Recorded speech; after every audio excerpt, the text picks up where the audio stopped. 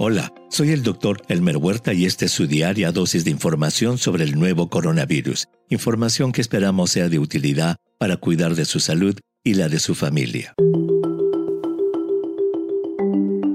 Fue muy emocionante para mí el relatar en los episodios del 19 y 20 de agosto mi participación como voluntario en el estudio de fase 3 de la vacuna de Moderna en Estados Unidos. Después de haber leído los estudios científicos publicados sobre el desarrollo de esa vacuna, concluí que los beneficios de participar sobrepasaban por mucho los posibles riesgos de la vacuna experimental.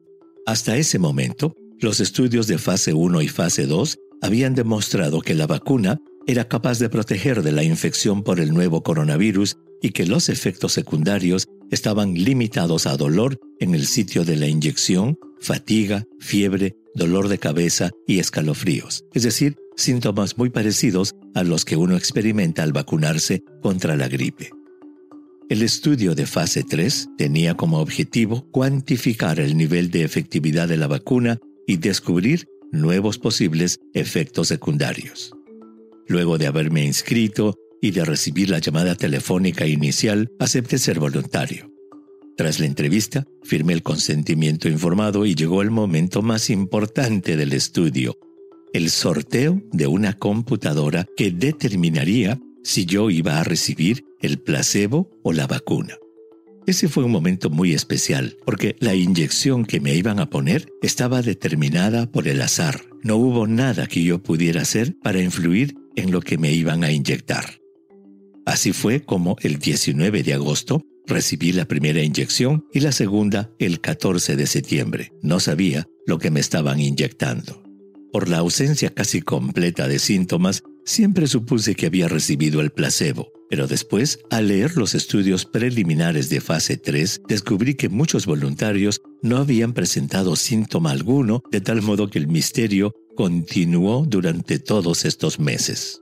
El tiempo pasó, el estudio llegó a reclutar los 30,000 voluntarios que necesitaba y, como lo describimos en el episodio del 16 de noviembre, un análisis preliminar de los datos reveló que la vacuna había alcanzado una eficacia del 94,5% para prevenir la infección. Eso llevó a que, como también lo describimos en el episodio del 18 de diciembre, la Administración de Medicamentos y Alimentos, FDA, autorizara la vacuna de Moderna para su aplicación en seres humanos en calidad de emergencia. Pues bueno, hace un par de semanas, y cumpliendo el acuerdo con los voluntarios, los coordinadores del estudio nos comunicaron que estuviéramos atentos, porque en los próximos días sería posible saber si durante el estudio habíamos recibido el placebo o la vacuna. Pues ese día llegó. Hoy tuve mi cita en el hospital y se reveló el código secreto de mi participación en el estudio. Había recibido el placebo. Por lo que procedieron a ofrecerme la vacuna, la que acepté, y después de firmar un nuevo consentimiento informado, me vacunaron en el hombro izquierdo. Y la razón de contarles este episodio de mi vacunación tiene como objeto principal resaltar el valor de la ciencia en esta pandemia.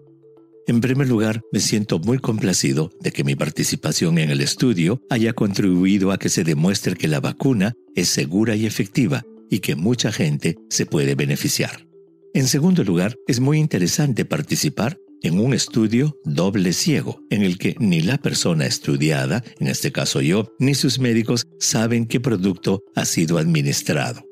Y tercero, que en menos de un año, pues recordemos que el genoma del virus fue puesto por varios científicos chinos en el Internet el 11 de enero del 2020, la ciencia ha logrado obtener una vacuna que ya está siendo aplicada en millones de personas. Ese rápido desarrollo no se ha hecho sacrificando los pasos que se requieren para desarrollar una vacuna efectiva y segura. Los estudios de la etapa clínica, es decir, aquella que se hace en seres humanos, han respetado los cánones científicos y los resultados han sido publicados en revistas científicas, habiéndose documentado una muy alta efectividad para prevenir la infección y registrado efectos secundarios menores.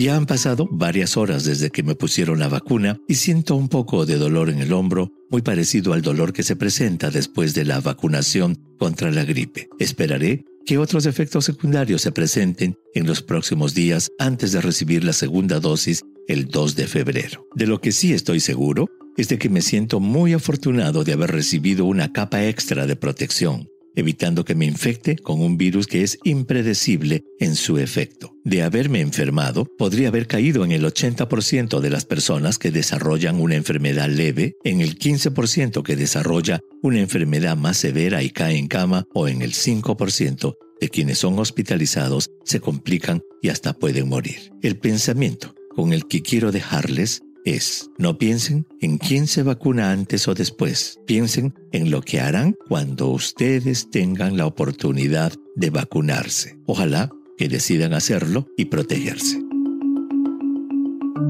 Envíeme sus preguntas por Twitter. Intentaremos responderlas en nuestros próximos episodios. Pueden encontrarme en @Dr. Huerta. Y si cree que este podcast es útil, ayude a otros a encontrarlo, calificándolo y revisándolo en su aplicación de podcast favorita. Volveremos mañana, así que asegúrese de suscribirse para obtener el último episodio en su cuenta. Y para obtener la información más actualizada, siempre puede dirigirse a cnnespañol.com. Gracias por su atención.